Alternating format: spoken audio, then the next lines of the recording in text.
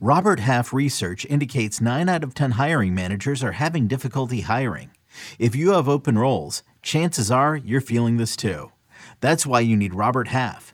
Our specialized recruiting professionals engage with our proprietary AI to connect businesses of all sizes with highly skilled talent in finance and accounting, technology, marketing and creative, legal, and administrative and customer support. At Robert Half, we know talent. Visit roberthalf.com today. We have a Fernando Tatis Jr. update and much more on fantasy baseball today in 5. Welcome into FBT in 5. As always, make sure to follow and stream us on Spotify. Today is Wednesday, August 24th. I am Frank Stanfield, joined by Scott White.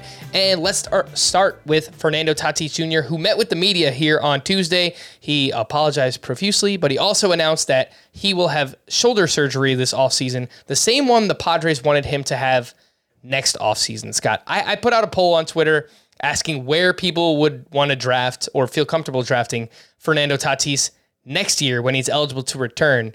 What do you think? How are you feeling about his draft stock for next season as of now?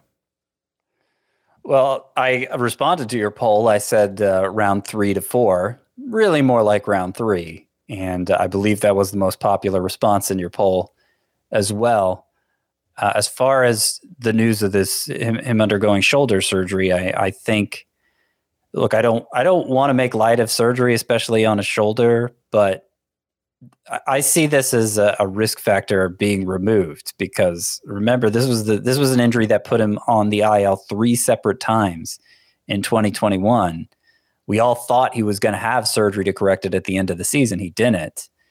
And so, it's something that's lingered since his days in the minors. It needed to be addressed, and now he's getting it addressed. And yeah, I guess there could be setbacks in that rehabilitation. You can never be too sure when it comes to surgery, but he's having surgery to the labrum in his left shoulder. It's worth pointing out. It's right-handed hitter, right-handed thrower. The right shoulder is the more important one for him, and it's reminiscent of Josh Young, the Rangers prospect. He tore the labrum in his left shoulder, lifting weights back in February, returned 6 months later, and is killing it at AAA. He looks just as good as before the surgery. So I don't think it's going to be. I think it's unlikely to be something that compromises Tatis next year, and if anything, it makes him more reliable, more likely to stay in the lineup, stay healthy once he returns from the suspension. We have a lot of time until then, but if you're already thinking about next season, maybe Fernando Tatis in the 3rd rounds of your drafts. I do love, Scott, if you're watching us on YouTube, you said you had something to point out and you literally pointed to your left shoulder as if we didn't know where it was, but I do appreciate that. Some waiver wire hitters from Tuesday's action. Jorge Mateo, we talk about him a lot, but he just keeps on hitting, keeps on stealing bases. He went 1 for 3 with an RBI in his 28th steal. He's 70% rostered, Scott, but basically since the end of June, he's hitting around 285. His strikeout rate is around 20%. That would lend himself toward being valuable in a points league as well. So I think at this point, Jorge Mateo needs to be universally rostered regardless of format. Yeah, I think so too. If we take it back to June 20th, which we could make the sample even smaller than that, and the numbers look even better. But I think taking it back to June 20th, you give Jorge Mateo a stat line that looks, that looks solid still. Looks like something he could halfway sustain. June 25th, actually. OPS just a little south of 900. The BABIP looks like something sustainable.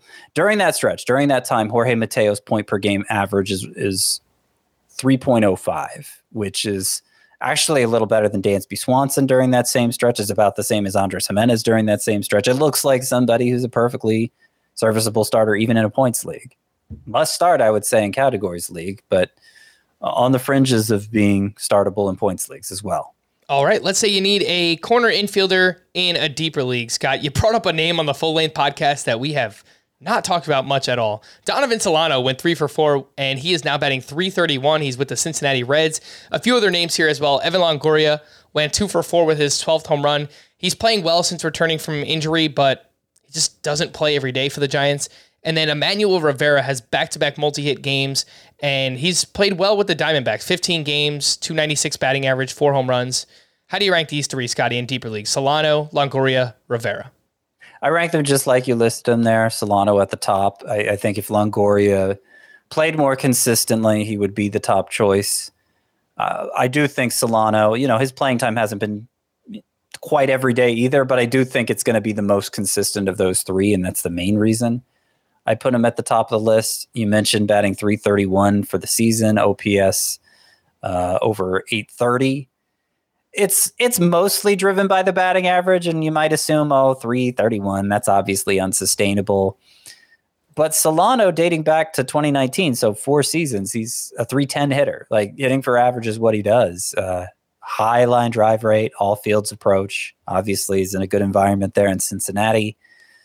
So I think, plus he's eligible as second in addition to third base, so 2 weak positions. I think he's much more useful than his 4% roster rate would have you believe. All right. For more extensive fantasy baseball coverage, listen to the Fantasy Baseball Today podcast on Spotify, Apple Podcasts, Stitcher, your smart speakers, or anywhere else podcasts are found. And thanks for listening to Fantasy Baseball Today in 5. We'll be back again tomorrow morning. Bye-bye.